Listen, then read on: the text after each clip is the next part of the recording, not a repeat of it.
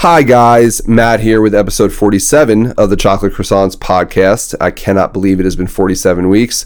Thank you guys for sticking with us this long. It's pretty rad. I can't believe it's been a year, but I guess it has. So yeah, rock and roll. Before we dig into this, I just want to give a shout out to our sponsor, Nata Tattoo. Nata Tattoo is a certified all-natural, all-vegan, and all-organic tattoo care brand. Their renowned tattoo care kit covers all steps from how to treat and protect your fresh tattoos to how to keep them healthy and looking great even when they're fully healed. If you're on the West Coast, you can check them out at the Natural Products Expo West. So if you're a big fan of natural products, natural food, and you're on the West Coast, I believe this takes place in the Bay Area, March 9th through the 11th. Check them out there. And if you are in the Midwest and you are a big fan of tattoo conventions, you can go to the Villain Arts Tattoo Show. It's in Chicago, March 23rd through the 25th. You can check out Nata Tattoo there.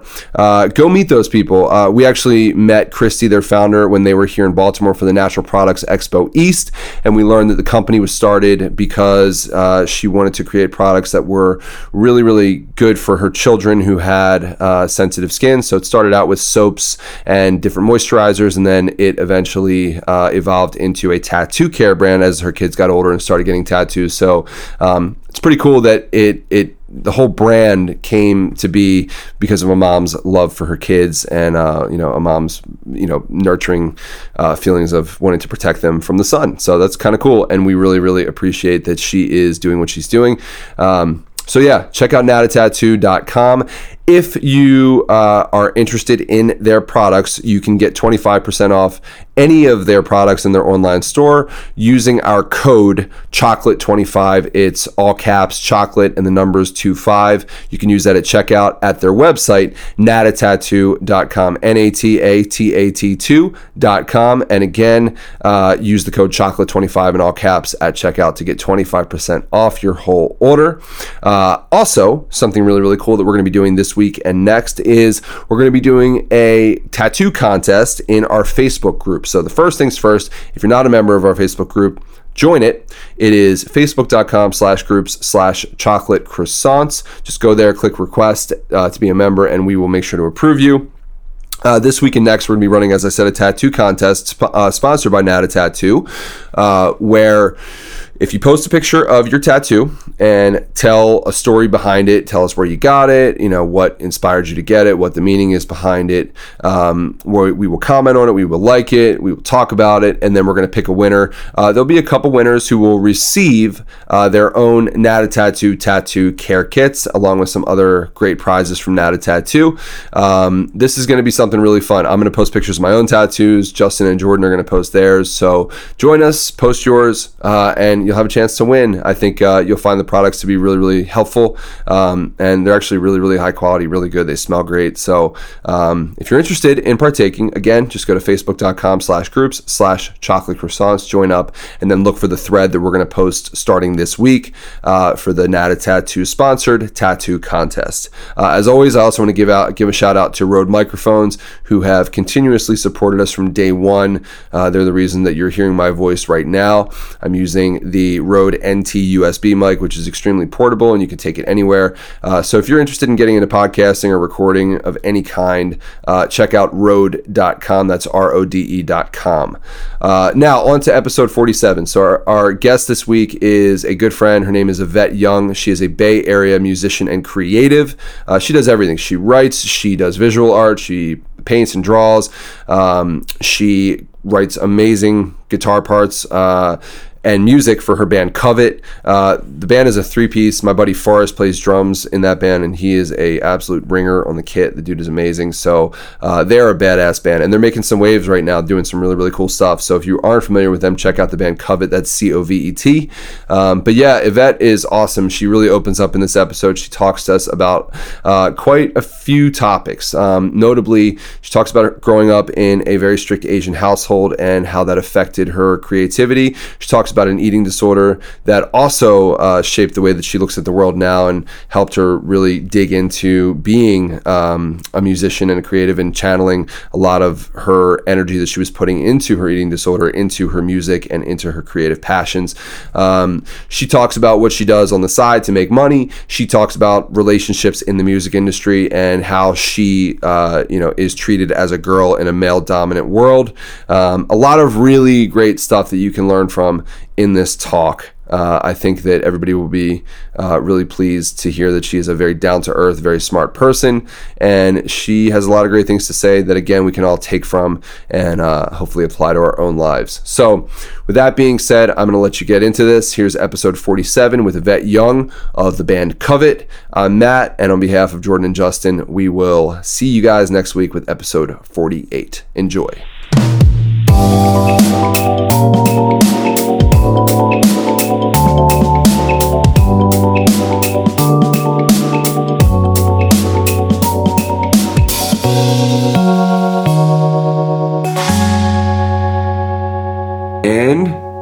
Yeah, there we go. We're going. We're recording. So, Yvette, thank you for joining us. This is episode 48. 47 of the Chocolate Croissants podcast. I don't know if you know this, but the reason that we call it Chocolate Croissants is because we like to eat chocolate croissants, and we started this eating chocolate croissants together once a week, well, sort of, and talking as a group about our own lives and things that are important to us and things that are going on, and just kind of like a very small self-help group between me, Justin, and his brother Jordan. And then we started expanding out with other guests and other people and trying to have them tell their stories because we feel like we can learn a lot from them. And that's what it's really all about. So we're really glad you could make it. People were really excited when we told them in our Facebook group that you were going to be on this episode. So I'm honored. Yeah, it's awesome. And this feels like the most authentic time to have, because we always looked at this as like a siesta. It's like, take a moment, have a coffee, eat your croissant, and just catch up with people that inspire you, your friends. And you're like fresh for the day, so it's perfect. Yeah, right. Just woke up. Yeah, good morning. Nice. So as I was mentioning, so when we sent out a primer to all of our guests before we have them on, where we tell them about the podcast, and I'd asked you if there's anything you wanted to talk about or not talk about. But one of the things that you mentioned, we don't have to spend a lot of time on this, but I want to start here because I think it'll be great. What is Mythical Beast Erotica to you? Okay, I threw that in there because one time I went on a huge tangent about it in a podcast. And, oh, you did?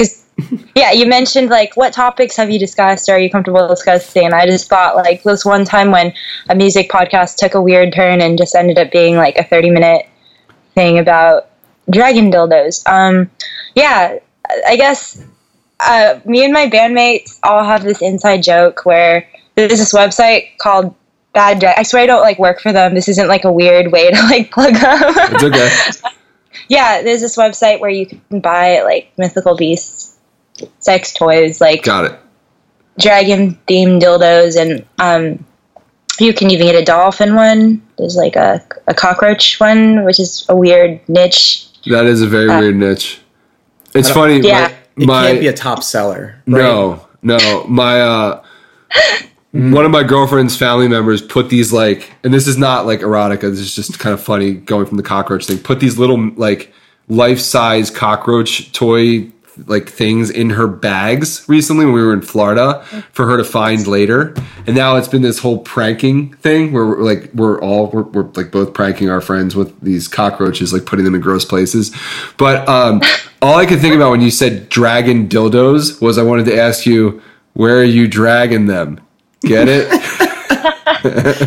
I see what you did there. Yeah. Hey, yeah. Matt's got jokes now. I got jokes. Okay, but no, that's cool. That makes sense. Well, I don't have any experience with Mythical Beast Erotica, but that's enough for me to know. And but you do have a lot of experience with a lot of inside jokes as a band. Well, yeah, but we don't really, like, the stuff we talk about is way, way, way more inappropriate than dragon dicks. Or like dragon dildos. I mean, that's just the tip of the iceberg for us. It's like that's like our hazing thing. Like, it's like we kind of we want to vibe new people sometimes, like on tour. Yeah. We want to make sure that we don't make any jokes that they might find uncomfortable, offensive. So Dragon Dildos is to us pretty tame, pretty benign. Yeah, of course. So we usually like check out this funny website, ha ha ha. And if they like it, then it's like, all right, they're cool. Like we can hang. Yeah. You should. I've talked about this before, but you should see and maybe Misha has shown you. I don't know, but we have a thread in our WhatsApp group between the band that probably has some of the most horrendous things possibly able to find on like the non-dark web. You know, I'm sure on the dark web there's really bad shit, but it's pretty bad. Anyway, so yeah, bands seem to have these, or I should say creative people like sick humor. Yeah, it's a thing, I guess. Yeah, and I think it stems from being bored on tour. You have to entertain yourself a lot with all the downtime. So if you can find funny little jokes and characters and sick scenarios to kind of pass the time, conjure up, then it's fun. Sure. I've done some thinking about this topic, and I think it's because creative people tend to be more emotionally attuned and sensitive. This is, of course, a generalization, but I think a byproduct of being extra sensitive and emotional is, I think, more depression and more like just not feelings of like nihilism. And I think one way to cope with those feelings is making really fucked up jokes and fucked up dark humor. Yeah. I think it's like a coping mechanism, and I think it's like relatable to the person. So that's at least, I think, in our band why like we all joke about it. It's just a coping mechanism. Yeah. So so to get serious for a second, just to make a turn, have you personally or have people in your band actually dealt with depression or mental health issues, stuff like that? Because that's actually a topic that we dig into quite a bit, and then we encounter a lot with some of the guests that we've talked to, just whether it's depression or they face a lot of anxiety in certain situations. I mean, everybody I think goes through that stuff, but have you dealt with it? And has it affected you creatively in any sense? I think all of us like battle it regularly. For me, I fell into this whole career because of it. Like I dealt with it for the majority of my life, and I got really ill. And that's how I started playing guitar, which is kind of funny. I'd say I'm in a much better place these days, but I mean, yeah, I think all of us take that emotion and just channel it into our music. If you're comfortable with it, can you describe what ill means in your terms? Like freaking sick. I'm just kidding. Like, I guess I have to go into my background a little bit. So I started in classical music, and piano, I guess, or piano, okay. Violin, orchestra. I used to be like a concert pianist growing up, and my parents were really strict on me, Asian parents. And then I guess I did a lot of like competitions, and I played in 2 orchestras, and it was a lot of pressure for me. So I ended up getting kind of ill because of this perfectionism thing that was drilled into me, and I developed an eating disorder. A lot of people who've never dealt with an eating disorder, it's not really about like looking nice or whatever. It's more like a desire to have control over part of your life. Usually people who are perfectionists tend to have develop eating disorders easier because it's like a obsession with just keeping control of your surroundings and feeling like you have something for yourself. So I started turning to food, and I used to be like really, really kind of like overweight when I was growing up in elementary school. I was like 180 pounds, and then I lost half of it in a year. And what happens when you lose that much weight that quickly is your muscles atrophy, and your heart is a muscle. So during that time when I was anorexic, my heart stopped working. And I had to be put in the hospital for on and off for like a couple years. I'd say like two years on and off. And I got put on a heart machine because my heart wasn't strong enough to beat anymore. And during that time, like I used to hate classical music, and I hated music in general because to me I associated with like perfectionism and like using it to like beat other people. And I never understood why people would take something like an art form like music, and use it to pit people against each other. Because for me, music was never about competition, but I think like feeling pressure from my parents to win all these competitions and pressure to perform perfectly took all the enjoyment out of it, and also like made me really hate just doing any music in general, because I was doing it for other people, not myself. Mm-hmm. Were the others aware that you were dealing with such issues, or excuse me, or did you try to bottle it up and keep it to yourself and try to just put on a happy face and keep moving forward? So I actually, nobody knew, because I was really good at bottling it up, because also my culture dictates that that mental illness is like a taboo, right. And we don't really talk to each other about emotions or anything. So at the time I was dealing with it alone, and they didn't realize I was that sick until one day at school they pulled me out, and I went straight from my class. I was in middle school. I went straight from my class to the hospital. And then I just stayed there, and then my parents were like, whoa, what the heck is going on? And then, they realized that my health wasn't very good, and I was in like a really dark place mentally too. I guess after being in the hospital for a while, I took up guitar because it was something that I always wanted to try out, because I listened to a lot of bands and stuff. It's funny, I used to like sneak out and go to shows because I wasn't allowed to go to shows because my parents thought it would interfere with my grades, and also we grew up with a really, really firm Christian background, so a lot of that kind of culture was taboo to them. So I used to sneak out and go to rock shows, and then it meant a lot that I had a guitar and I could like play. And I think I rediscovered my love for music when I was able to just do things for myself and pick up guitar and write music about how I felt, write lyrics. I used to write like emo, folk sounding things. These days I'm mostly instrumental music, but I think I got my start just writing down my feelings and trying to like come up with things that sounded like those feelings. Yeah, I was actually going to ask you, did you, I was going to see if you kind of went towards a more progressive, maybe a more aggressive, rather, genre to try to channel maybe the emotions that you were dealing with. But so after you kind of came out of the hospital and you're dealing with the eating disorder, when you picked up the guitar, what emotions were you then trying to express on your guitar? Whatever I felt, really. So it wasn't always bad. Like, I'd say that I first wrote sad stuff, but then I also wrote like quite happy sounding things. I think for me it was less about channeling out aggression and more about having something to control that's like mine.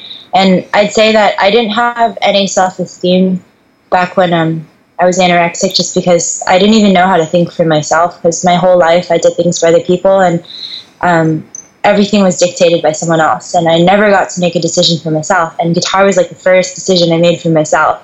It's like the first step I made towards independence.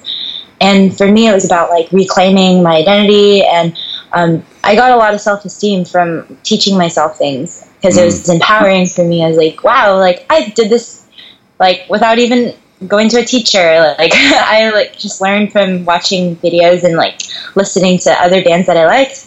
And then for me, it became like a source of confidence that wasn't from my external appearance. So the shift from my body, I began to shift my, my focus from like my external appearance, my body, to like things that I can do with my hands, like drawing and playing guitar, all these things. I think it's like a really healthy shift for me, because there's nothing unhealthy that comes from trying to get better at an instrument. Whereas if you constantly try to perfect your body and obsess about that, like you can go to a really unhealthy place and you're never happy. It's actually really like a wonderful story to hear, because I can relate in the sense that I remember when I was 16, I was called in by I think this was like sophomore year, the sophomore dean, maybe. I think we had a dean for each grade. And she just wanted to check in, and she was like, is everything okay, Justin? And I was like, yeah, everything's fine. What do you mean? And she was like, well, it seems like you've been losing weight at kind of like a rapid pace, right? And she was just asking to make sure everything was okay. And I was like, yeah, everything is totally fine. I don't think I ever got to the point where I looked like, okay, now this is becoming full blown, maybe some kind of eating disorder, maybe kind of anorexia or bulimia or a binge eating disorder, something at the time. And this goes back now 15 years. But it was something that I struggled with because I developed a lot of unhealthy habits through, I think, the normal anxiety of middle school years, as you were talking about. Just, it wasn't because I'm more of a type B, so it wasn't perfectionism kind of thing. But I'm not even sure where it really came from. But I had put on weight, and I think I had dropped about 35 pounds or so at this point. But I was doing it without really any education. I was just watching what my mom would do for diet, Weight Watchers, or, you know, whatever, just eating, trying to eat certain foods or dieting. It was mostly dieting, you know.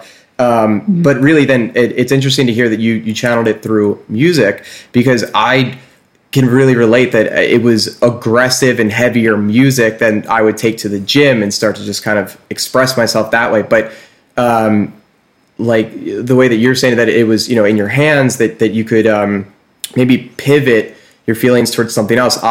It took me what seems way too long. It took me like a dozen years to finally find going back to school to study nutrition, to try to answer all these questions. And now I feel probably a lot of the way that you felt, empowering yourself by learning new skills and seeking knowledge to kind of channel those same maybe feelings or thoughts into something that's really healthy and productive. So I just want to say thank you for sharing that story, because that's incredible. Yeah, no worries. Like, for me, learning a new skill is the most powerful thing, I think. Like, because it's kind of like being a superhero and like acquiring new abilities. And what's comforting is like, there's so many resources these days at your fingertips, and there's really no excuse to not go out there and try to better yourself. I know, like, you know, things get in the way, like depression, for instance. Like, you know, even though music is a source of empowerment and encouragement and it makes me feel good, it's like an outlet for me. Sometimes, you know, I get in a rut and I still find it hard to pick up my instrument, because it's like you kind of lose interest for it. Sometimes it's hard to force yourself. But what's cool is I used to hate piano and violin. But nowadays, I think because I rediscovered my love, rekindled my passion for music and playing guitar, I turned back to the other instruments, and it's like I have so many outlets now. I have like visual art, I can play piano, I can play violin, I can play guitar. It's like if I get bored or like kind of fed up with one, I can go to the other. Yeah, that was going to be my question for you. Sorry. No, that's perfect. When you do burn out on one, I imagine that allows you to then channel that energy for something else. But when did visual art become a part of what you're doing? Because I mean, we checked out your site, like your website, your WordPress site, and there's a lot of really cool stuff on there. Like, it's so old. I'm sure it is. Yeah, I mean, I'm sure it's old. But I mean, when did you actually start drawing, and when did you get good at it? Because it's good. I mean, it's like the visual art is really good. Thank you. You know, my focus was actually visual art. Like, I went to UCLA for fine arts and visual performing arts education. Got that double major because I thought I was going to basically just be an art teacher, and I was going to work in a school. And I started out doing that. But music for me wasn't, like, my end goal wasn't to be like in a band and tour and stuff. I never had that dream, really. I thought I wanted to be like a painter or an illustrator, or maybe work for like animation or something. But so I went to school for that, and I didn't really, like, I don't know, there's like a shift I could see. Like, I was trying so hard to balance both, and I was working at an art school and I was doing music on the side, but music kind of became more of a thing in my life, especially after I got my endorsements. Like, I started realizing, like, oh, shit's getting real. Like, I might have to quit my job, because I started working like fewer and fewer days at the school, and I'm down to, I'm not really working there anymore, but I was down to one before my last tour. And yeah, I guess, so visual art was always my primary focus, and I always had a passion for it growing up. I always wanted to be an artist. did a lot of design stuff for like bands, and that was my way of becoming involved with the music industry, was doing t-shirt designs, flyers, like all kinds of stuff. And now it's like, I think music has become my primary thing, and art's like, I paint guitars, like that's like the thing I do on the side to make money when I'm not touring and not releasing music. So that's cool. So how do you balance I guess, how do you balance practice with work in that sense when you're not on tour? Like, how much of your day are you spending on like a commission to paint a guitar versus actually writing? Or, I mean, do you do your own visual art for the band too? Like, do you do the merch? Do you design the album stuff, like the album artwork and so forth? What's the balance there? And that's actually kind of a sort of like one of the questions that we got from our group. It was, where was it? I guess, yeah, it was like a question about balancing everything. So, I mean, do you find it hard to balance stuff? Are you strict with the schedule for yourself? Do you have a to-do list? Or are you kind of like, today I'm going to do this, tomorrow I'm going to do that? I'm not very organized. Okay. I keep everything in my brain. I have a good memory for like things I have to do, but I'd say that the way I work is kind of hedonistic. Like, it's like whatever I want to do today. I have a rule with myself, like, as long as I do something productive every day, like something creatively productive, be it work on a commission or write a riff, I'm fine with my day, as long as I don't just sit there and do nothing. Because it's like a compromise that I have if I'm going to do this career and not have a strict schedule. But one of the things that I told myself, and feedback I've gotten, is I need to have a little bit more structure, I think, because sometimes you feel kind of aimless, and then it's not the most efficient way to go about things. But I struggle with structure because I think for me, structure is like a prison for me, and I kind of like working more freeform just because I'm kind of like ADD with like how I work. It's like I do 30 minutes of like piano improv, and then I will go to my garage and paint a guitar, and then I'll come back here and I'll like work on like playing around with my pedal board or something. So I think it's like I work the best like scattered, but I think I need more structure. At the end of the day, if you decided, hey, I need to write a riff, I need to paint a guitar, and you didn't spend time painting a guitar or make any progress, let's say, on painting a guitar, and you were trying to write a riff, but the riff that was maybe there just was escaping you, are you then still okay and kind to yourself at the end of the night to say, hey, at least I was putting the effort forth, versus saying like, well, being hard on yourself and saying, hey, I didn't actually get a riff written, or I didn't paint a guitar today, now this day is like invalid, or I'm upset with myself? Yeah, I find it trouble to go on. I find it difficult to go. I can't talk. I find it difficult to go on vacation sometimes because I just sit there and just like I can't enjoy anything because like I'm not being productive. So that's one thing that I need to work on, is being more in the moment, being more like, all right, this is enjoy nature time. Like, I'm just gonna sit here, or like even in other people's company, like sometimes I find it difficult. Like, they'll be talking to me in my head, I'm just like, I need to go home and write music, and right. I'm trying to like listen, but it's like my brain is just not focused. So yeah, I think I am a little bit hard on myself, but also I kind of like it because I feel like if I were to relax about that I would, I don't know, maybe one of my fears is becoming lazy or something and being like kind of complacent. Mm-hmm. I think that's my fear. So with writing guitar riffs, I say that I actually work pretty well under pressure. Like, one of the Covet songs, we're releasing a new album soon, and one of the songs on the album we actually finished a day before going to the studio. And it's because it was, the bass line was, the foundation was laid down by my bass player, because he wanted to have a go at writing songs, because usually I write everything, but he wanted to try. And so he like laid it down, but we only had like a day before recording, so I was like, oh shit, like I have to lay down my guitar parts over this thing. And so I basically pulled an all-nighter, and I wrote it, and it ended up really cool. So I think I work well under pressure for music, because it forces me to just be hyper-focused. But for other things like art, I think also, well, actually with art, I also work pretty well under pressure, time pressure.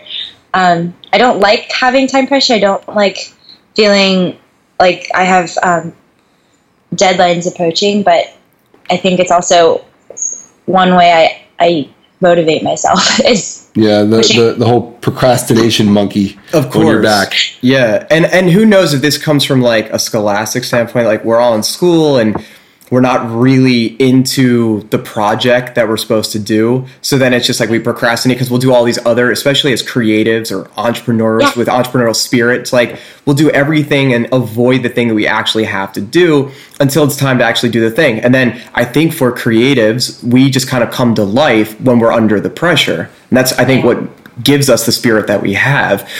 Not to say that that's maybe the best approach for everything, of always to feel like you're behind, you know, like the 8 ball of like, oh no, it's due in 8 hours. Shit, I got to write 10 pages. Or, oh, I need that lead riff to come to life now. If not, I'm going to have nothing when I show up to the studio tomorrow and I'm just wasting time. Yeah. But for me, it's like one thing that keeps me going is like, I think just constantly having a fire under my ass. And yeah, as you said, like I do work hedonistically. Like I work on things that I like first. And then maybe things that I'm not that jazzed about, I push to the last minute. But that time pressure is cool because I don't let failure be an option. Like I can't give my client nothing by the time that I promised. Or, you know, if I need to write a riff for my band, I don't want to like let other people down by not having something. So I think one way that I keep grounded also is just working as a team, because other people expect things from you at a certain time, and it's important to not let them down. Yeah, so. Definitely. Are you, it seems like alone time is really important to you. Yeah, I'm super introvert. And I mean, that for what you do as a creative that has many different outlets, you probably need that quiet to focus. But did you, like, are you an only child? Did you spend a lot of time alone growing up to like get good at that? Or was that something that you found that you like needed to find for yourself, if that makes sense? Like I'm not an only child. Justin's not an only child. I've always had tons of friends around.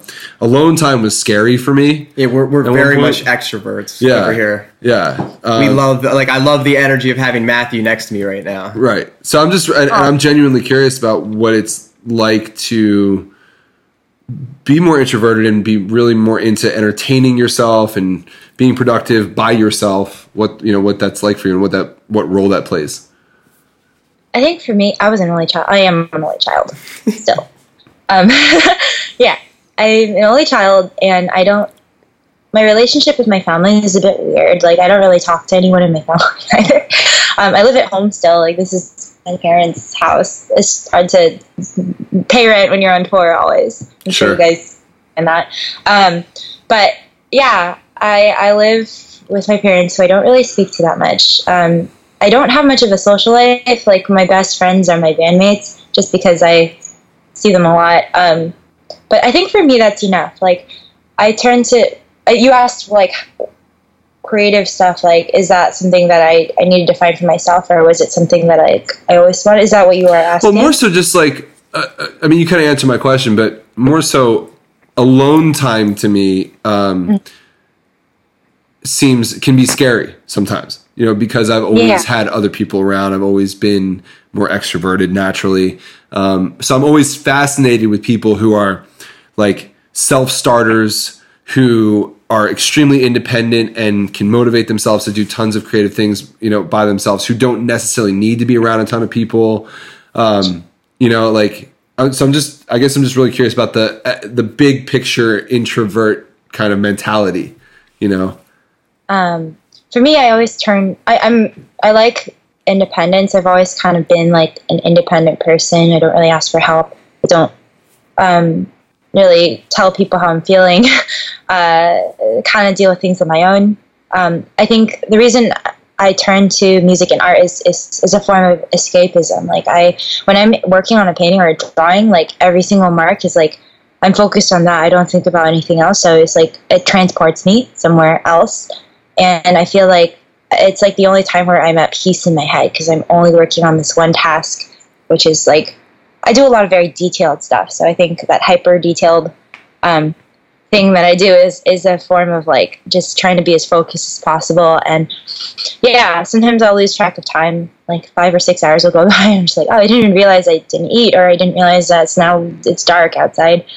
Music too, like when I'm writing a riff and stuff or I'm playing music, I lose track of time. And when I'm on stage especially, I get transported to somewhere else. I find that that's like essential for me because I'm such an introvert. If I think about how many people are in the audience, if I think about where I am, if I think about like I have to be perfect and put on the best show, then I'll freak out and I'll inevitably not do my best and mess up or something because I'm too much in my head. So when I'm on stage, I like to escape and go somewhere else, and then I don't think about the pressure and I just feel the music and how it makes me feel. It's important for me to be really into what I'm playing. So like if I don't like a song, I can't get into it, I cut it from the set. There's something else I was gonna say. It was about being in a band. That has taught me massively how to work with other people, because I think it's not something that came naturally to me because I'm so independent. I'm so used to just like doing everything myself. For the longest time, I didn't trust delegating tasks to other people, so I would just be like, no, don't worry about it, I'll do it. I was like the best person to be in a group project with, because I'd be like, all right, you nerds, like I'm gonna do everything myself. So like just like lay low. This is my grade, so I'll do everything. Yeah. Yeah, so, I think a lot of us deal with that. It's like, I always say it's like, if you could just clone yourself 10 times over, that, especially if you feel more of like a leader, if you feel more of like the chief than the Indian, oftentimes you can kind of say to yourself like, whoa, I wish that I could just be in a group with myself, but have like 4 of me and I could just say like, okay, you do this and you do that. Do you think if that were a possibility to clone yourself, that you would learn to play bass really well and you would learn to play drums really well and just be in a band with yourself? Okay. So it's funny you say that, because I literally said that exact thing. I was like, I wish I could clone myself, but it wasn't in regards to my bandmates, because I actually really love what my bandmates bring to the table, because Forrest comes from a really unique background. Like he comes from more jazz, more like he listens to a lot of fusion stuff, which I'm not really into. He has like hip hop talks. Yeah, as a drummer, I think he brings something to the table that I could never imagine with my background and my brain. And I think that is what makes the final product much more unique, because it's not just this homogenous style. It's like a collaboration between different minds. My bass player too, he likes jazz stuff, and he likes he listens to a lot of music that I wouldn't not like naturally listen to, but he's kind of turned me on to it. So I think he also brings something different to the table, and all of us working together, I think the product would be much more unique than if it was just me cloning myself twice. That being said, though, it is important to have a leader in the band, because if there isn't, then like nothing really gets done, I think. And also, there can be too many cooks sometimes, and if everyone has clashing thoughts, like that can be really problematic. And that's the reason why we've had to change lineup a few times, just because, too many cooks, too many ideas, and then the focus gets diluted to a point where there is none anymore.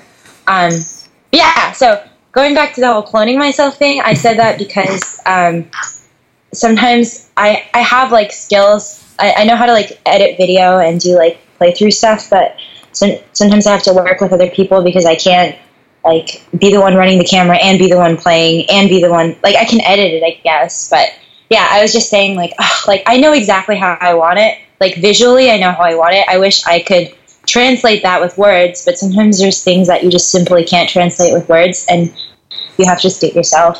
Which is also why I like doing the visual art for my band in my solo projects, because I don't have to translate my ideas to someone else and have some integrity get lost in translation. Like I can just be the one to do it. I don't have to talk to anyone. I know what I want in my head, so I can just do it. I can execute it. Yeah, absolutely. Do you find, and I don't want to call this like, because I want to go back to the point of you saying that you kind of go, you check in maybe with yourself internally when you are performing. Do you find, and I don't want to say you check out, of like you're not conscious when you're on stage, because I'm sure you're hyper aware of what's going on, what's going on, but you're checking in with yourself so that you don't get overwhelmed by maybe the anxiety of being an introvert who's now performing in front of so many people on stage. My 2 questions to that are one, do you find maybe confidence or maybe a sense of calm or or something of that nature with having bandmates on stage versus maybe going like the looping route where you could just be doing everything by yourself on stage? And two, in being conscious on stage, but check in more with yourself instead of being there for the show, you know, for like everything else externally that's going on, does that make the process of playing the show go really fast? Yeah, I do both. Like, I have stuff where I do, like, my solo stuff. I play acoustic guitar and I sing by myself, and it's nerve-wracking.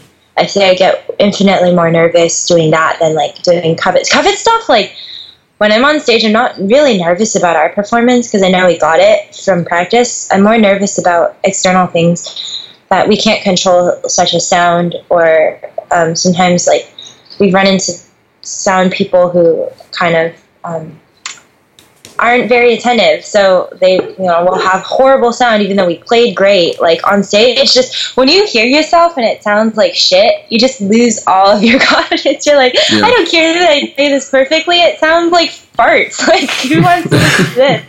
Or it's so trebly it like must hurt people. I'm surprised what people aren't bleeding like in the front from how like harsh it sounds. So a lot of that stuff could be resolved once we're at a level where we can take our own sound person.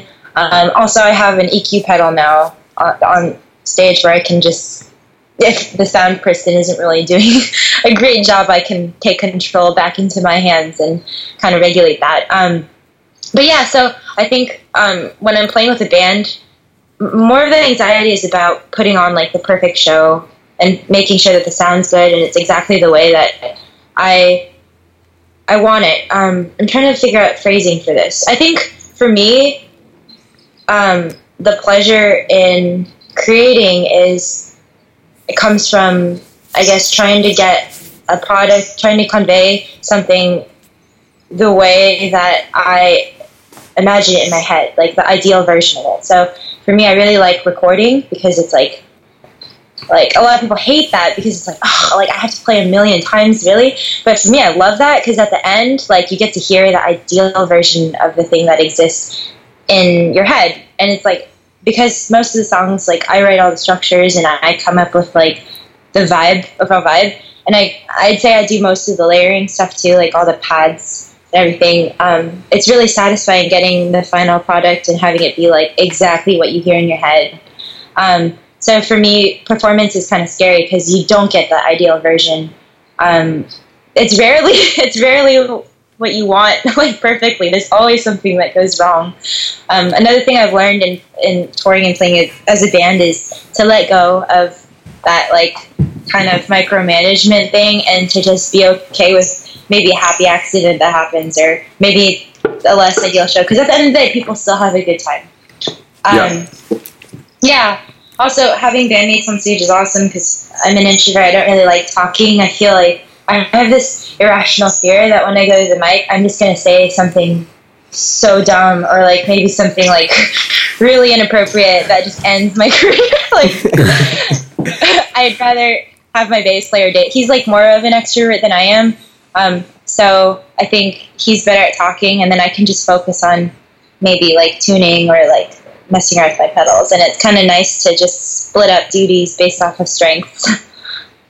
Yeah. I would imagine, I mean, being on stage by yourself and having everything, like all eyes on you and being an introvert at the same time, it's like the catch-22 of it all. Like it's probably good to be by yourself, but it's also the worst thing to be by yourself, you know? It's a good skill that I've learned, because I think a lot of it comes from lack of confidence. Like when I used to play acoustic shows, I used to just freak out and just say, like, have no fluidity to how I talked, and it was awkward and forced. And I think over time, just touring by myself for a while, I've developed more charisma on stage, and I've developed more confidence too in speaking, because now I'm like, okay, I can work a crowd. I'm not like, people aren't sitting here judging me. They are here because they genuinely want to see me play, so I shouldn't act like everyone's here judging me. So I think I've become way more confident over time. And I've incorporated self-deprecation into part of my humor for my solo set, so I'll sit there and just like roast myself, and then people will laugh, and that's like, I play off of that now. Yeah, I enjoy doing that too. That's always good. Justin heard me on a business call recently where I spent the whole time like anywhere I could find a little pocket to like make a bad joke and self-deprecate at the same time was made it better. Yeah, it's humanizes good. Yeah, it keeps you humble, and it makes egoless. And I wish Jordan was here. My brother, the third man, who's not with us for the podcast. He's in a band. It's a trio. And he has a singer that reminds me very much of Robert Smith from The Cure, right? Yeah. Right. So like introverted, kind of like quiet, like a lot of idiosyncrasies, quirky. And then he has this bass player, and we've talked about this before on the podcast. His bass player is very just like shy and bashful and whatever. And my brother is more like us, the extrovert. So my brother is the drummer, will be the one. I don't think he takes a microphone, but he just yells, so everybody can kind of hear. He just projects. And I really, really though appreciate the dynamic between the three of them, because it's like three almost like opposing, just very different personalities, but it's like the bass player, he's all bashful and shy, you like want to root for him, and I think it's almost kind of cool that the singer is like the mysterious guy who I always say like after the song should just turn around, and just have his back. But I kind of like when there is like, as you're saying, maybe your bass player would have one type of rhetoric and he would speak and he's extroverted and he's telling his thing, and then try to like incorporate you in this like awkward banter of like, hey, I got questions, we want you to, and whatever comes out, like you said, the crowd's there to support you, it's all okay. Yeah, it's like, I think that interaction on stage is really funny. You can really sense our dynamic, because sometimes when we're playing, another reason I like having David in particular, and Forrest actually on stage is, Forrest is constantly smiling when he performs. Like, he just looks like he's having a good time. Yeah. One of the problems with the last guy was I felt like he looked miserable on stage, and it was kind of contagious, because I'd turn around and see him looking miserable and be like, okay, I don't want to be here either then. Like, right. Like, no, when someone's happy and having a good time on stage, it's like, it's the best. Yeah. That's like infectious in life, though. You're like walking down the street and everyone's got their head down and like their eyes are gazing, 2 feet in front of them, and like, you try to look at them and just smile and like get a response, and they like avert their eyes and go away. But if you look up and someone's like smiling at you and they're like, hey, they say hi, how's it going? Something so simple. It like, I don't know, it gives me energy. And I think for most people, it perks people up, and it's unexpected. And people want to see you having a good time on stage. Like, nobody wants to see people at a show playing a show and like they don't even look like they're having a good time or want to be there. So it's important. It's part of performance. Like, even if you don't feel it, you have to kind of like put on your smile and be up there and make sure that maybe the sound is awful, but don't show it. Like, don't show it on your face. Fake it till you make it. Or find one thing that you can connect with that makes you genuinely stoked, so that it does shine through. David, because when my bass player is awesome. His name is David. When stuff goes wrong on stage, like, he's my source of sanity, because sometimes we'll both hear something and we'll just like look each other on stage and we'll just laugh. And, like, if it was by myself, I would be like maybe pissed off or like I'd feel anxious, but because he's there dealing with the same like technical issue, like, we can kind of have each other and like play off each other and just laugh it off. Like, there's one show I remember where we had like the entire show is just feedback. It was at like a DIY art space, and the sound isn't very good, and there's just constant like going through the entire set, and we were just on stage like defeated. We asked the sound person to do something about it, and he was just like I don't know, like I'm on my phone, like on Instagram, but I don't want to do my job right now. So that sucks. And at that point too, it's like you might as well just like address it with the audience. Like, guys, we can hear it too. Like, we know that this is ridiculous. Go yell at the sound guy. Like, what? Yeah, like, what else do you do? Yeah, it's like, I think we just laugh it off.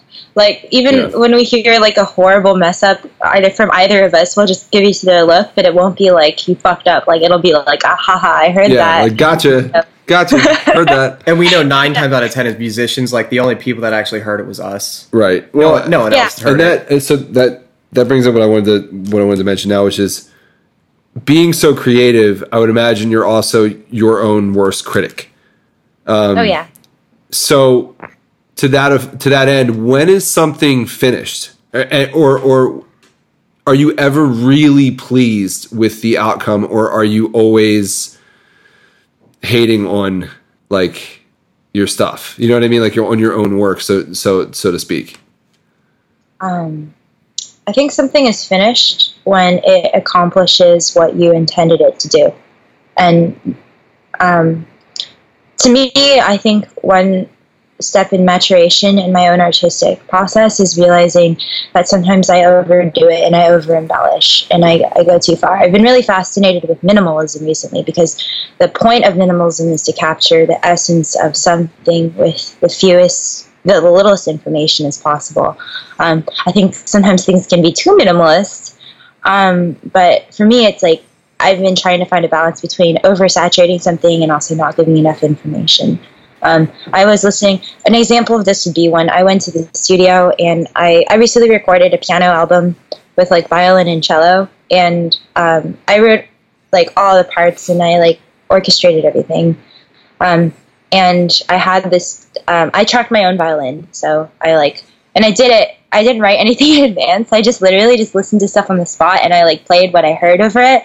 And then I kind of just let it be. And with the cello player, I programmed stuff in MIDI and then I had him play what I programmed essentially. So I went back and I listened to it and I was like, holy shit, there is too much going on here. And it's like oversaturated to a point where there's no contrast. And a lot of the parts, the suspense, the tension, the dynamics, they lose their impact because it just like other stuff detracts from it. So I think, and then I just deleted a bunch of it, even though I put in the time and I worked on it. Like I just literally just removed entire sections, and I thought, and the overall product was so much better because it breathed.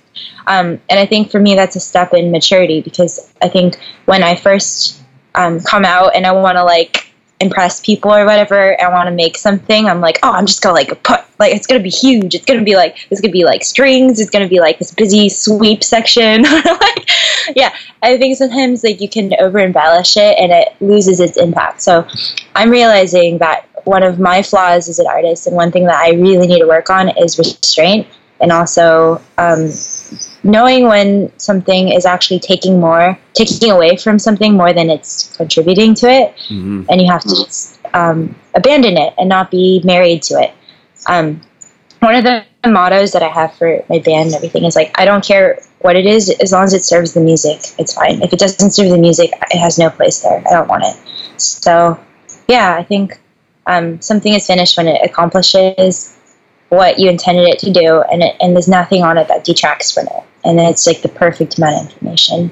And even that is like somewhat nebulous.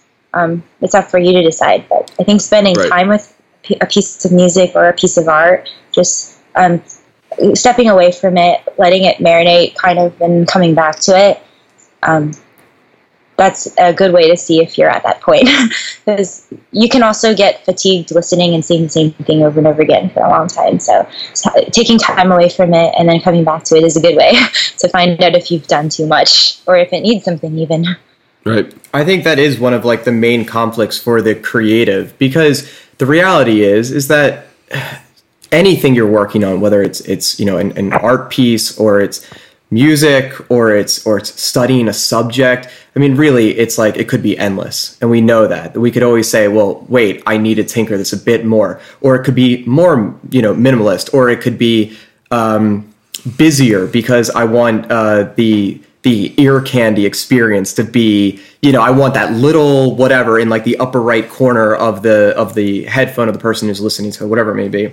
But I think that is, as you're saying, a sign of like maturation, to be able to almost be okay with knowing that like nothing's ever perfect. You're never going to really hit this like threshold of 100 on anything, because perfection is like this intangible. We know that. And obviously it's highly subjective, but I think coming from the creative or the entrepreneur world, which a lot of the listeners of the community are, I think it's trying to find that 90% threshold where it's like, hey, look, I've exhausted all of these different channels to try to get the project I'm currently working on to the best of its ability, and now I just need to be okay with like setting it free and moving on to something else. Because as you also alluded to, it is easy to fatigue, and to relate it to the music standpoint, our ears can start to fatigue. and then we need a fresh set of ears. I think it is really nice to work on said project for a really fair duration of time, and whatever that is, you would have to deem what that is, right?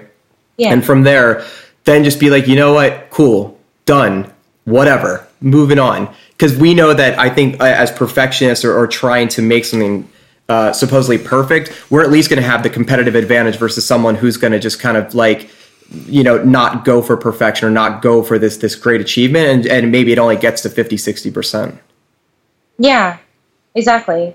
I think like in the past, like I'd be married to concepts or ideas, and I'd be like, we have to have this, like no matter what. And then I'd hear it later, I'd be like, why was I so like obsessed with that? Like that's actually, it didn't really add much. And like I wasted time doing it, or like, ugh, I wish that wasn't there on the recording because it actually takes away. So I think like it's important to approach everything really stoically and make sure that whatever you do, like even if you want like a shreddy section, have it be like tasteful and have it like accentuate what the music is trying to accomplish or what you are trying to accomplish with music.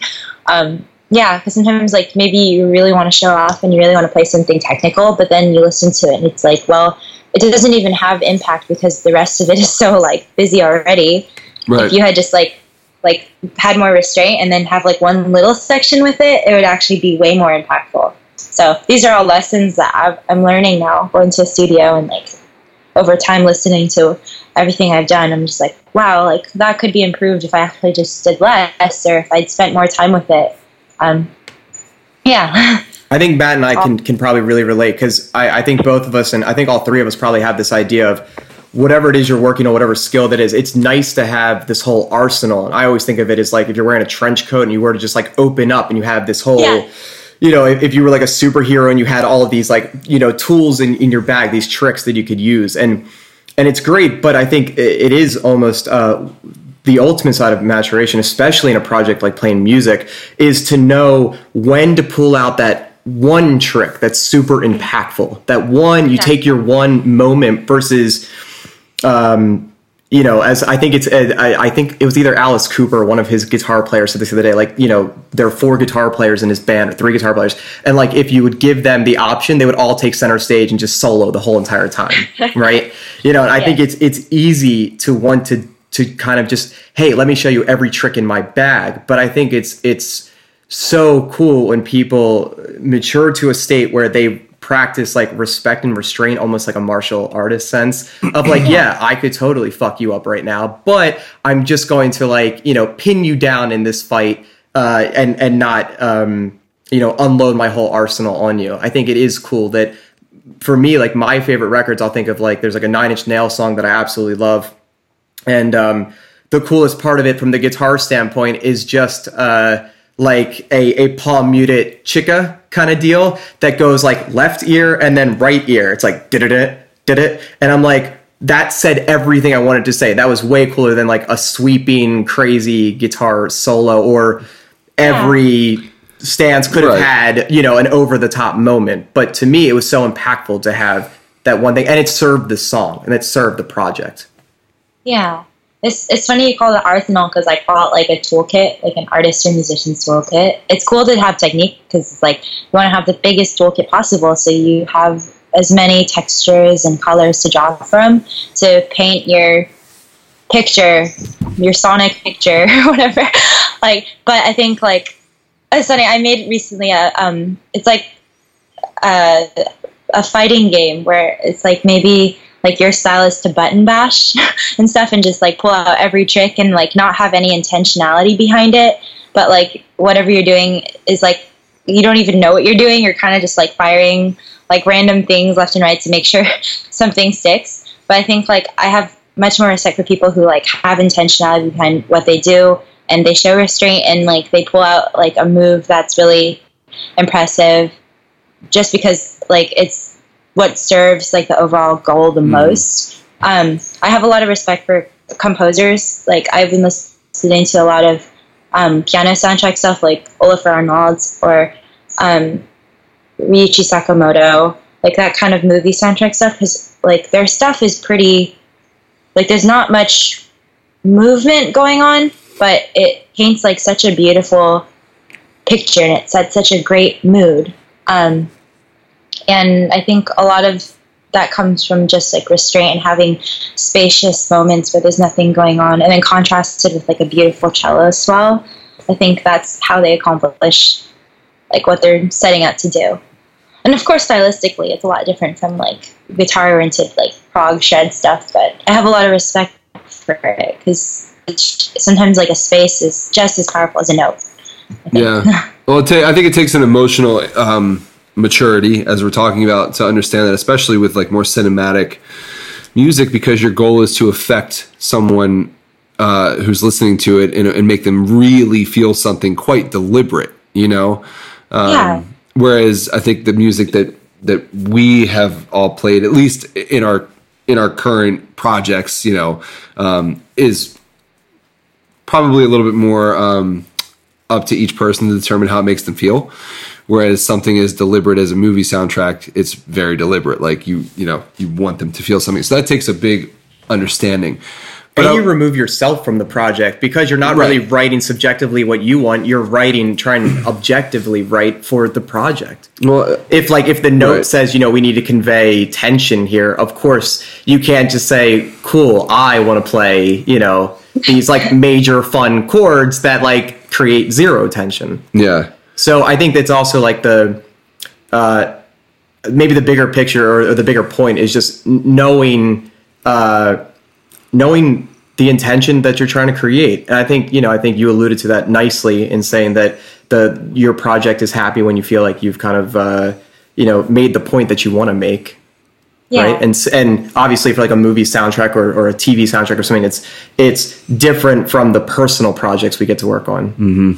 But it's all still, the restraint is still there, and like the respect for the project and that moment is still there. I think the key to that though is understanding how you would actually. It's funny. I mean, this is anybody can chime in, but talking about like writing music for a movie, it's like I would imagine the people that are writing that music are writing the parts based on how it makes them feel. What would make them feel scared? What would make them feel happy, excited? What's going to build the tension? Yeah, I mean, I would imagine. And those with the best arsenal, as we've said before, the best toolkit or the toolbox, whatever somebody wants to call it, right? I've heard it called a bunch of things. They're the ones that can. I'm sure they have an easier time conveying maybe not just one idea of what that emotion sounds like sonically, but you can do that multiple different ways, and then you can give the person who's making like the ultimate decision as many options as possible. But I think to relate this to the group, anything that any endeavor that you take on, I think it is really cool to try to have the best vocabulary of whatever that skill is. And I think we talked about this with JP when JP Bouvet was on here. If you know who he is, he's a drummer.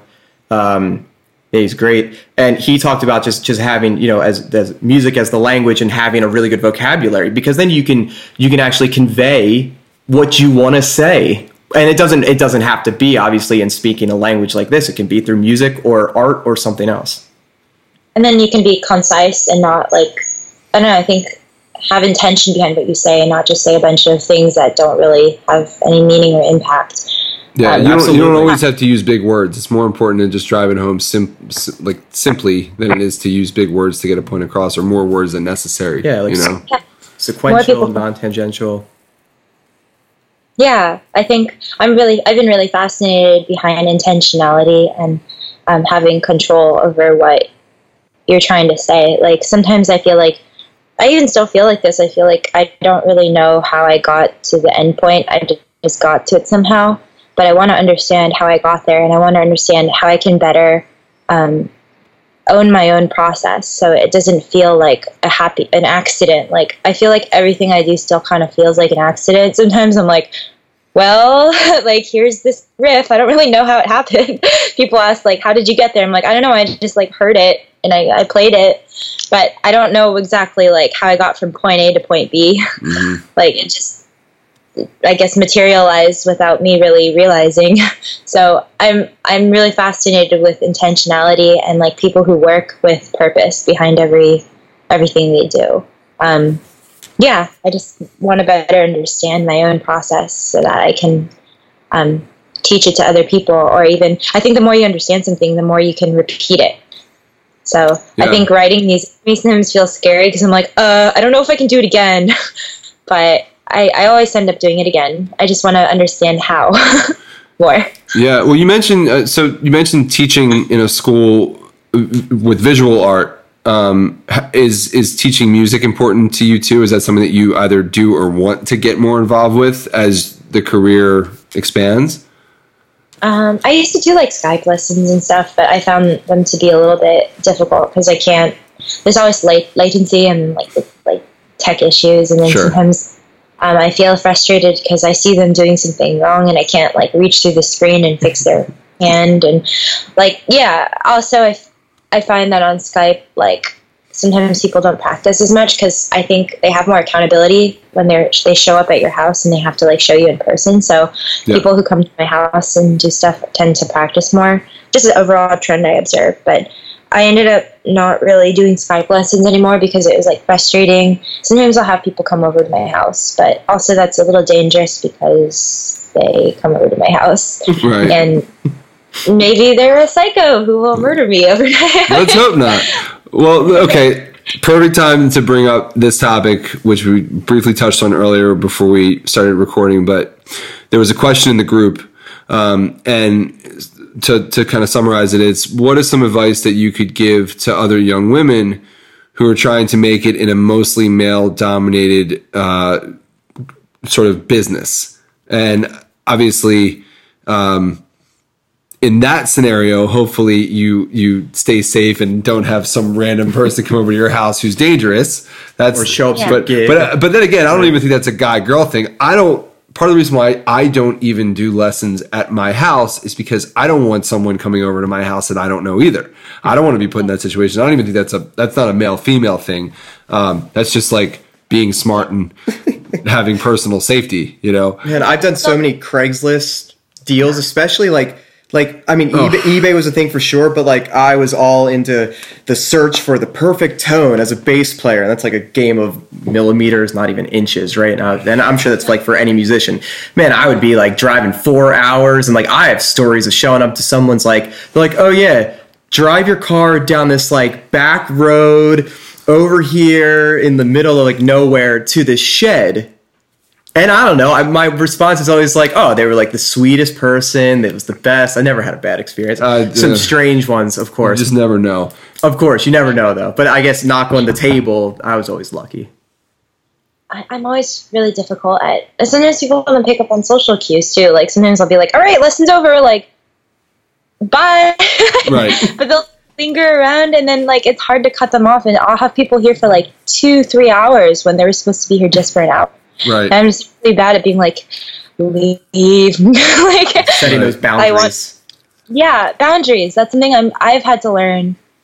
Going back to your question, I think having boundaries is really important for a female musician, because sometimes if you don't set them, I've learned the hard way.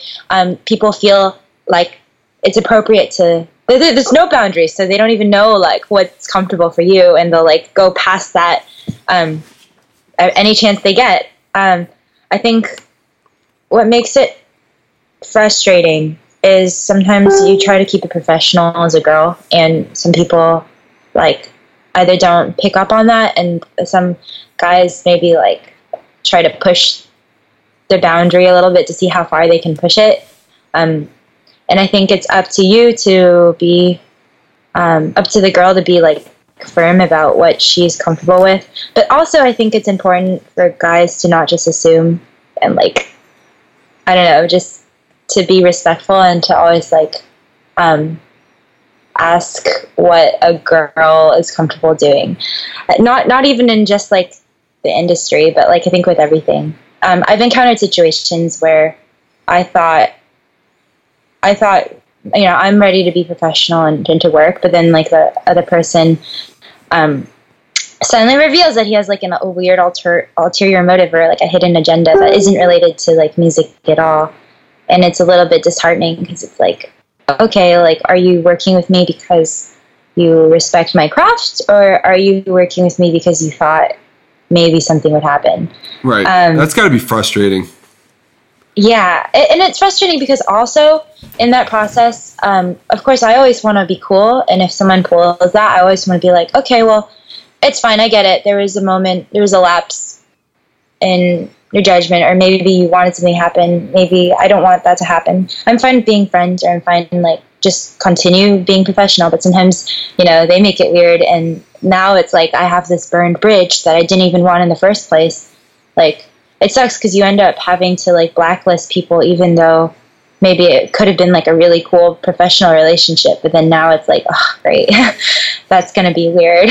Yeah. So, and to be fair and like PC about it, just to like throw it out there, like it goes both ways. Obviously, there's like the strong double standard, and we know this, or it goes 4 ways. Whether it's like you're in a band with all dudes and like you go for the guy or something, or you're in a band with women and whatever, right? Just to be fair to everyone, but like setting those boundaries is super important, and I think we can all sympathize with, like, I don't think it's not even just that, like, I'm thinking now it's like you've like had to like waste your time and energy, and like show your art to someone else who's now they've got ulterior motives, and they should have been open and honest in the first place that like, hey, I wasted my time trying to like vet you, and this is what your actual intentions were. And now I feel like my not only is this like unprofessional and like shitty of you as a person, but like you're wasting my professional time, and I've got shit to do,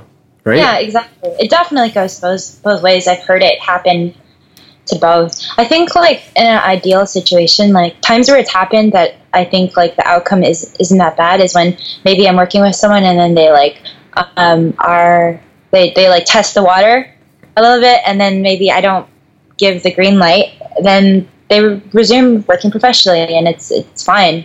It's not like I'm gonna run at the first sign of anything. It's just like if they can still be professional and work, then like that's great. The times where I've had a problem with it is when they get weird or they get vindictive or something, and then they like try to, I don't know. Sometimes people abuse their power and they dangle something in front of you to try to get something out of you, and then when you don't take the bait, they like try to like burn. They try to like, I don't know how to put into words, but they like vindictive, and they try to like shut down opportunities for you. And I think that's like a lot of my female friends have encountered that too, when it's like I think you see that happening in Hollywood even. Like people like they think like this is going to be the thing that makes or breaks your career. Like, if I had any advice for girls, I'd be like, don't ever fucking play into that. Like, nobody can take anything away from you. You're in charge of your own career. And if someone tries to say that you need to do this thing to advance your career, then they're a piece of shit. Agreed. Perfect. Well, and what if there was one piece of advice you could give the members of the community that we're in, guys specifically, like, you're in a situation where you're meeting a lot of fans, you're meeting a lot of other band members, you're meeting people. It is a male-dominated industry for the most part. If you had a chance to say anything to them, just so that there was more respect, for lack of a better word, is there anything that you would tell them that would help them, not only in an encounter with you, but maybe even in general, like in encountering other females? And before I shut up, I just want to say too, it's like, I think a lot of people that are in this world are introverted, guys and girls. And a lot of people that I know who are introverted didn't really ever have the most amount of experience in dating or in meeting other people or in having those social interactions, at least not in abundance. So in a world where like seeing a girl guitar player is really rare, and someone who sees that might be attracted to that person, and they might have this inclination to want to get past the professional point and say something else. I mean, I guess, hopefully you pick up on what I'm saying. I think that scenario could occur often in our community. So what, I guess, is the advice that you would give in that scenario, aside from like, don't be creepy. Right. Yeah. Because some people don't know what creepy is, I guess. Right.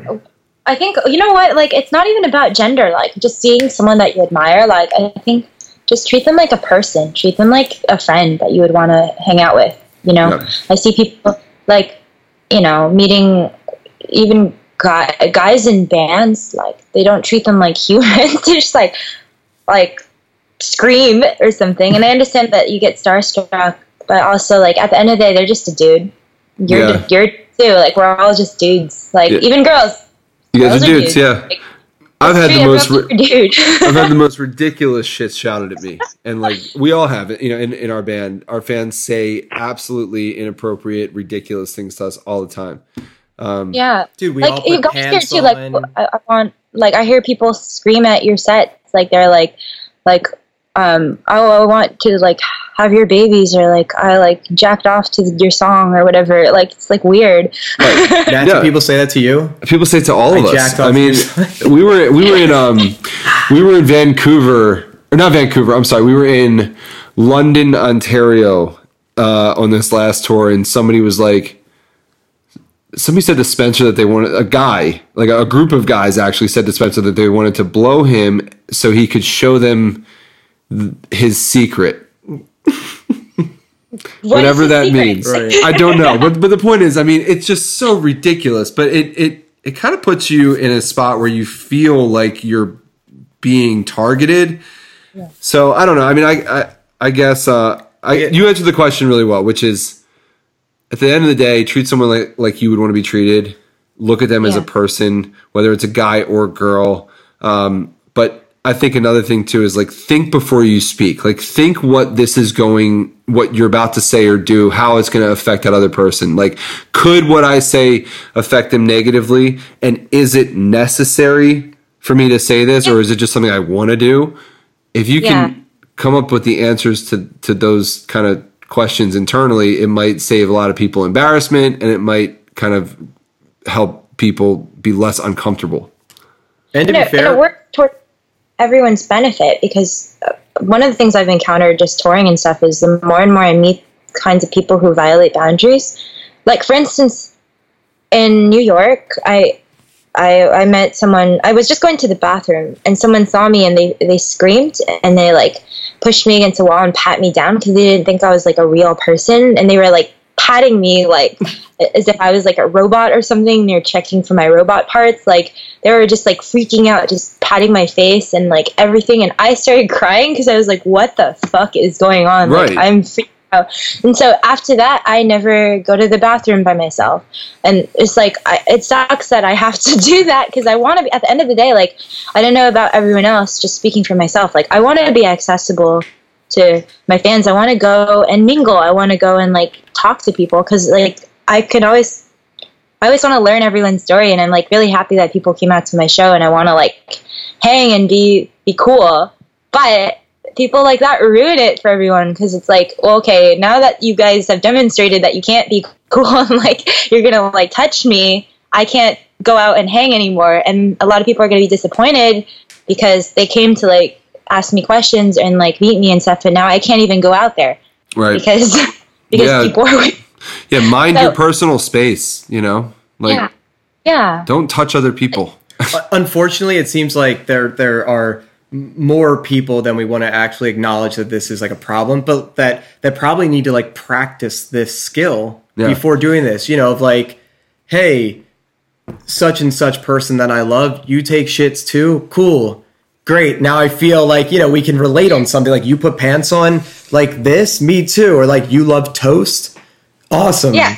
Right? Yeah. It's like, you know, it's I think that is probably one of the things of, like, the celebrity paradox, or whatever you want to call it, of, like, hey, they're just people. Yeah. You know, someone said something to me earlier of, like, instead of reading certain publications that promote celebrities and, like, whatever they're talking about in these things, they're like, I like to hear, like, normal people's stories better. I'm like, don't you realize that, like, the celebrities have normal lives and normal stories too? You just have to ask them a question that's, like, not related to something that's in the spotlight.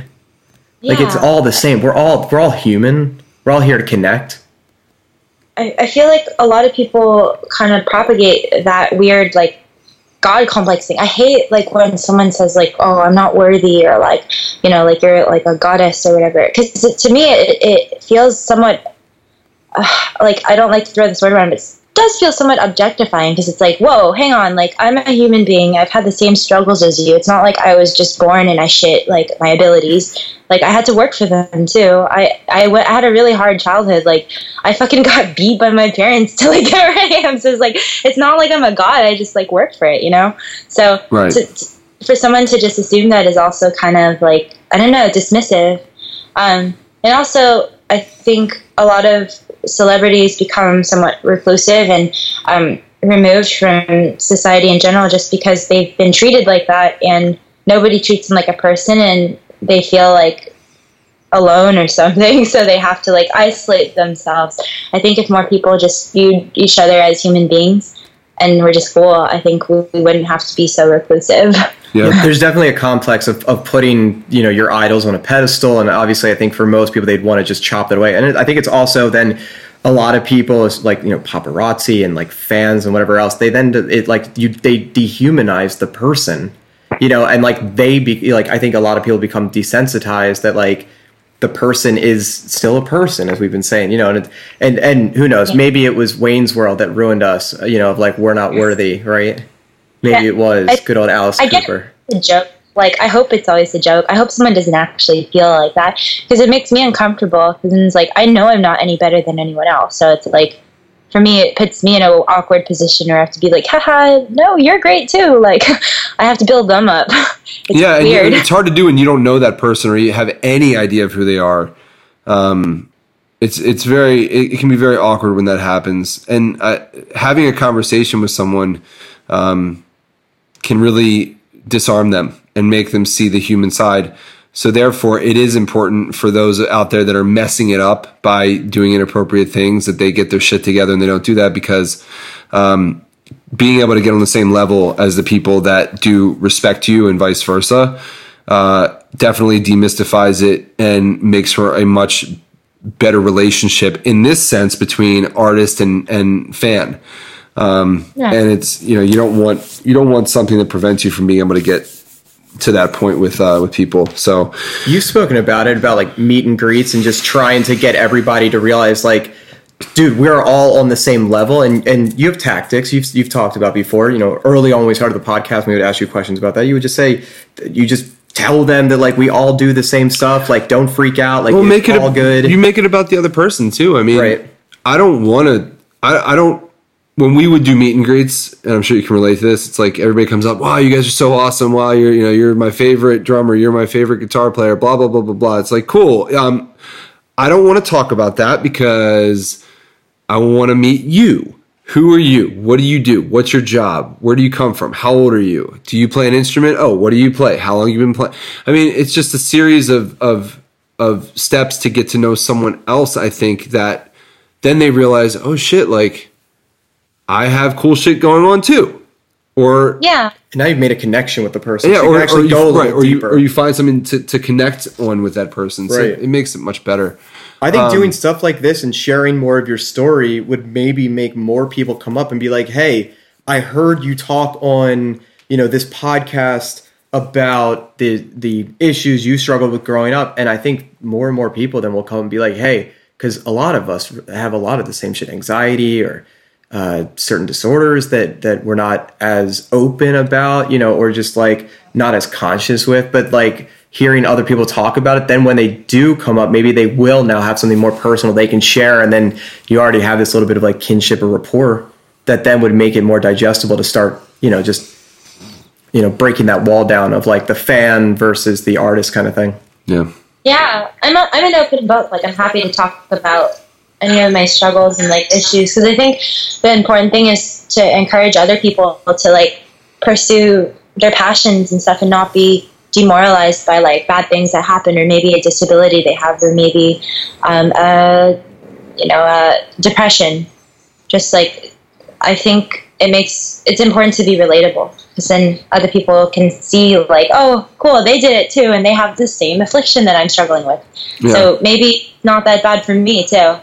Yeah. At least that's like I hope to accomplish in being open with myself. Like when I was really sick, I wanted to be an art therapist. I wanted to go to the hospital and work with people and use art and show them that art can be such a valuable way to express yourself and to get out negative emotions. And it can be like very empowering because it gives you a voice when you feel like you don't have one. That's what I originally wanted to do. And now I find that like maybe I'm not doing it with art as much as I am doing it with music. Like I'm going out there and doing something even if like the odds were against me, and I'm hoping that it'll inspire other people to like, you know, not be so scared, because I was scared. I didn't have any self-esteem. I was like, you know, oh, I don't know if I'm cut out for this, or I don't know what I'm doing, but you know, at the end of the day, I'm doing what I'm doing now, and there's a reason. So yeah, and ultimately, I think doing what you're doing now will give you a much larger platform in order to convey that message. And whether you do it through your music or through podcasts or just getting out there and meeting people on tour, that platform is going to be much larger than if you were just kind of working as in one place, you know? Yeah. I think we were talking about this. You were saying this earlier, but I think this is related to, and this could be good for people to hear as well, that sometimes you might know your why. You know, I want to do this because I want to help people. You just might not know how. But if you know that why, you know, and it's strong enough, you'll figure out how. And sometimes you know how to do something. You just may not know the answer to why you're doing said thing. And if you know how and you really want to do something, you're not sure of the why, I think you'll figure out that why along the way. So I think it's good to remember those two integral parts of like the how and the why, you know. And sometimes, like, and we've talked about this before, sometimes you just say yeah to something because you know why you want to do it. You just figure the how out as you go. And that's cool too. Yeah. I think it's just important to like have all the part, like to feel like you're in control of like all the parts of your process. Like sometimes like also it's fine to just do something because you want to do it. Like sometimes I think it's cool to not have to justify it to anyone except yourself. Like sometimes like I think some artists feel frustrated. Actually, this is a really, really like relevant topic, I think, because I've talked about it with a lot of my friends, but they feel like gradually they started out doing music for themselves, and then labels and like other people got involved, and now they're doing things that maybe they're not that invested in, or they feel like aren't really what they want to do, and they are kind of in control, not in control anymore, like other people kind of dictate their art for them, and they feel this frustration because on one hand they want to make art that's genuine and that is like stuff that they genuinely want to do, but they feel like they can't devote their time to that because like maybe the label or like someone else is like dictating their timeline for them, and they feel this sense of like dysphoria because on one hand they're like pursuing art or pursuing music, but they feel like they're not really doing what they want to do at the end of the day.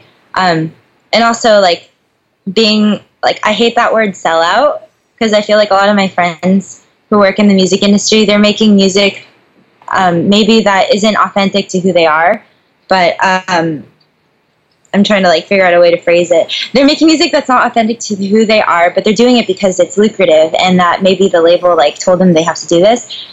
But they also feel frustrated as a true artist, as a true creator, because it's like they know that it's not authentic, it's not genuine to like what they want to be doing, but like they can't make money off of like something that's not as mainstream, I suppose. It's a catch-22 in that sense. Yeah. At the end of the day, though, you got to do what's right for you, for your soul, right? You know, you got to do what's going to feed that ideal vision, you know, or help create that ideal vision. And at some point, they will, hopefully. Yeah. You know, I think it's a compromise between like. Hopefully, you won't have to compromise. That's ideal, but like I think some people feel like a lot of my friends I've talked to recently feel like they have to compromise authenticity for making money and like surviving. There's got to be a healthy balance somewhere in there, right? Yeah, because you got to make money so that maybe you can still then fund the passion project, right? Because not everyone is going to make money off the thing that they're most passionate about. But I think there's got to be at somewhere, and there's got to be means to an end of like, I want to feed my soul and I want to do the things I'm passionate about. So I need to find I think a lot of it just comes back to that balance, right? And that's like with everything, we got to find a balance in everything. Yeah. I see it mostly with painting. Like, I think I'm lucky in that the kind of music I'm making is exactly the kind of music I want to make. And I'm in a really lucky position because I don't feel like I've had to compromise any of my music to suit anyone. Probably because I'm still at a level where I'm pretty DIY, I guess. But I see it mostly with art. Like, I want to paint things for myself, but I do most stuff for other people. And the key to me staying sane is injecting a little bit of myself into like every commission. So it's like I'm still getting off on the art that I'm making because it's like a little bit of me, but it's also like satisfying the parameters that they set forward too. So that's that beautiful balance you have to find.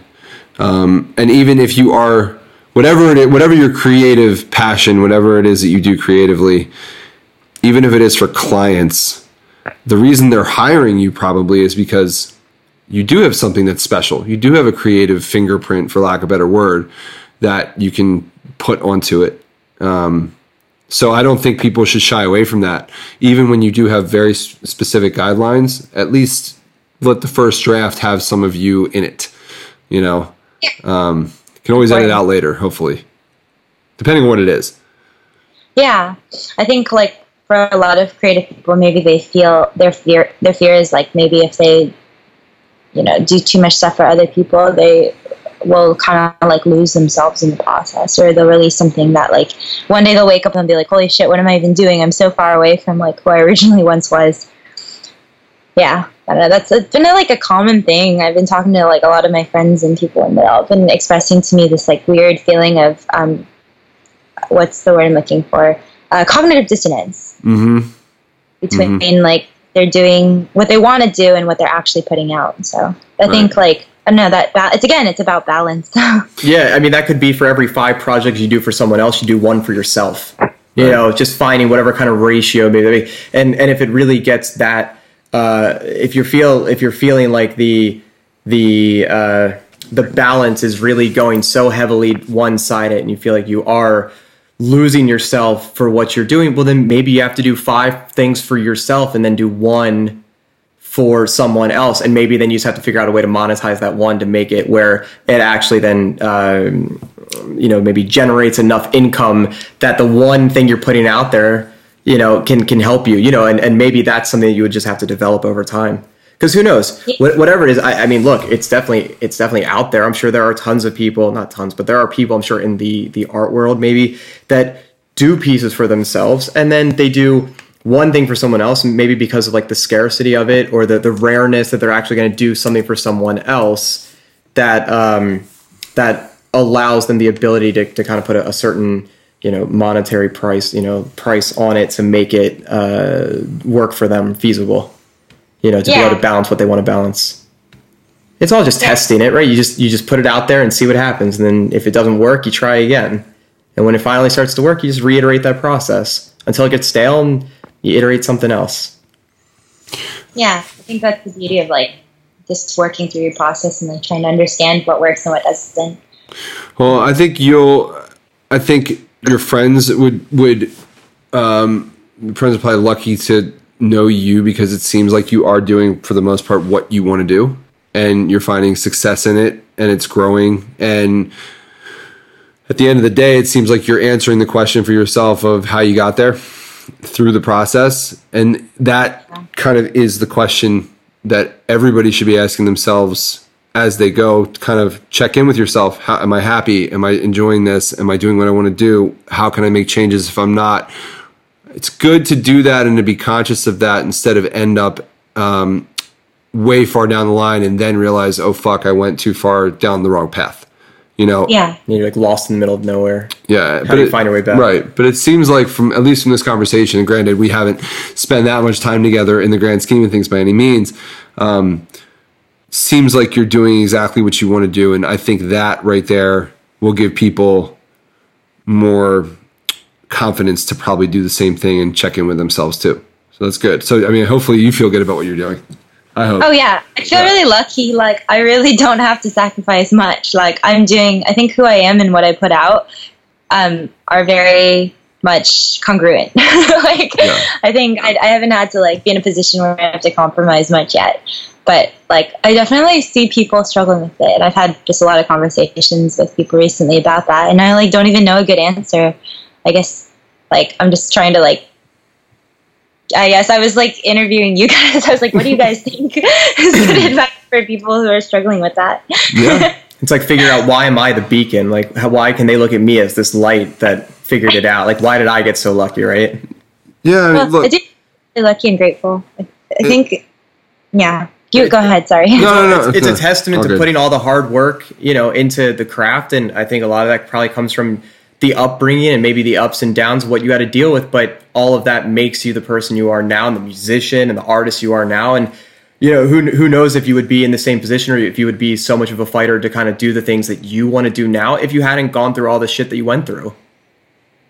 Yeah. Right? I think definitely it was all there for a reason. I've learned so many lessons too. Like, I wasn't born with the exact skill set I needed, but I think life kind of just gave me whatever lesson I had to learn, and along the way you improvise and you just end up at the final destination and you're like, holy shit, like I've grown so much as a person. So like it takes like, people are like, oh yeah, took 20 years to be like an overnight success or something. Right. Because not everyone knows the whole journey or sees the whole journey. They're just like, I don't know, I guess they were just born with it. Like, no, I was not born with this shit. Like, I worked my ass off. Yeah, even if stuff doesn't seem like, before any of this guitar stuff happened, before I got endorsements, I was putting out videos constantly on YouTube and like just for fun. Like, I just did it because I wanted a record of it and I wanted to show my friends. And then, after doing that for so long, you start to get traction, and then it caught the attention of like certain companies. So definitely for me, it didn't happen overnight. It was like years of investing time into it.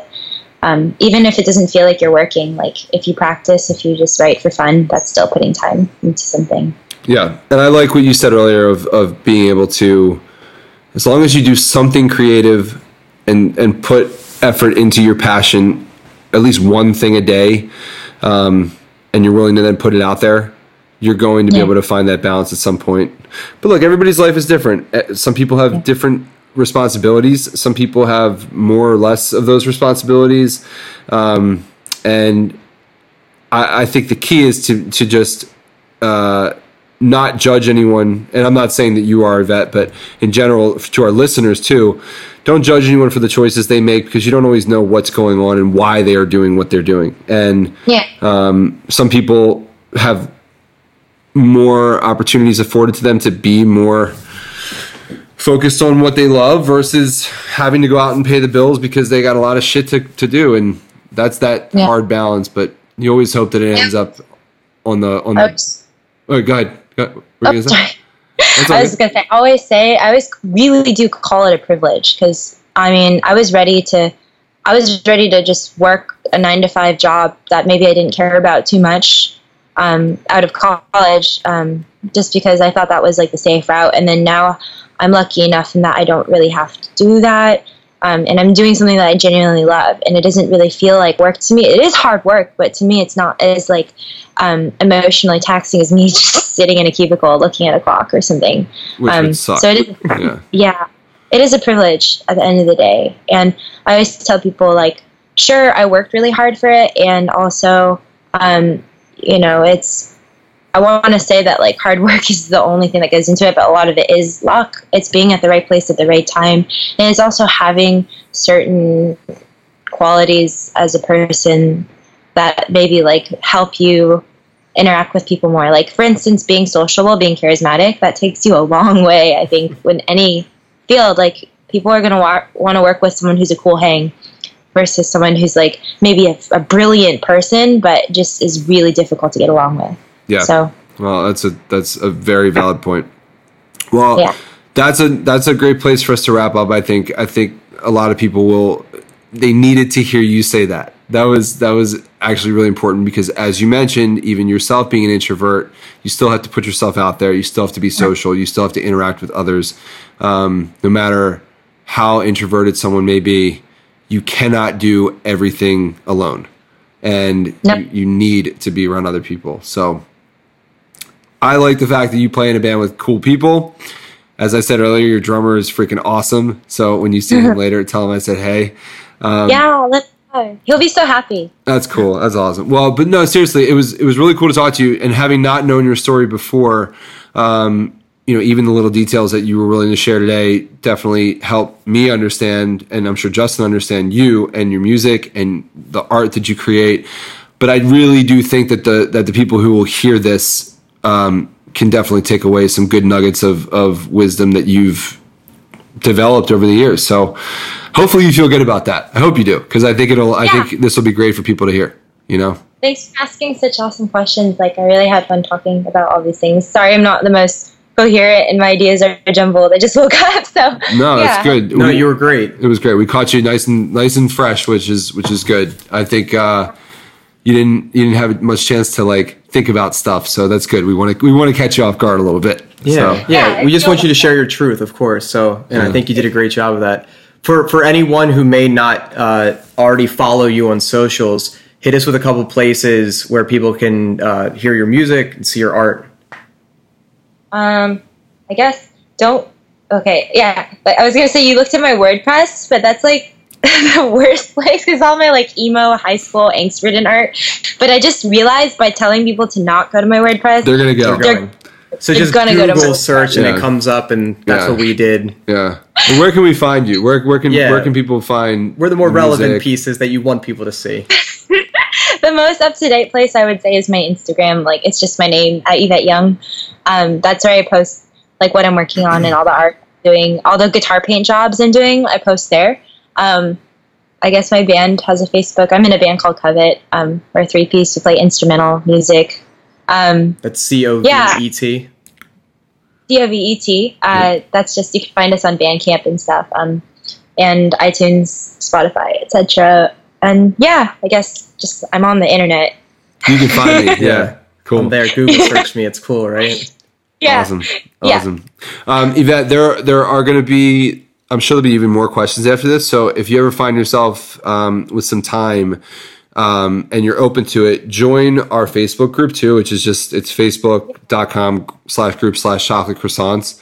Because there's already a thread where people ask questions that we couldn't get to today. So if you have time and want to answer them, I'm sure people would love to hear from you. Yeah, that'd be awesome. But it's a place where after we share the episode, we always go back and we'll bring up, sometimes we'll do create threads to discuss the guests or the episodes, or we'll even have people that were guests come on and talk.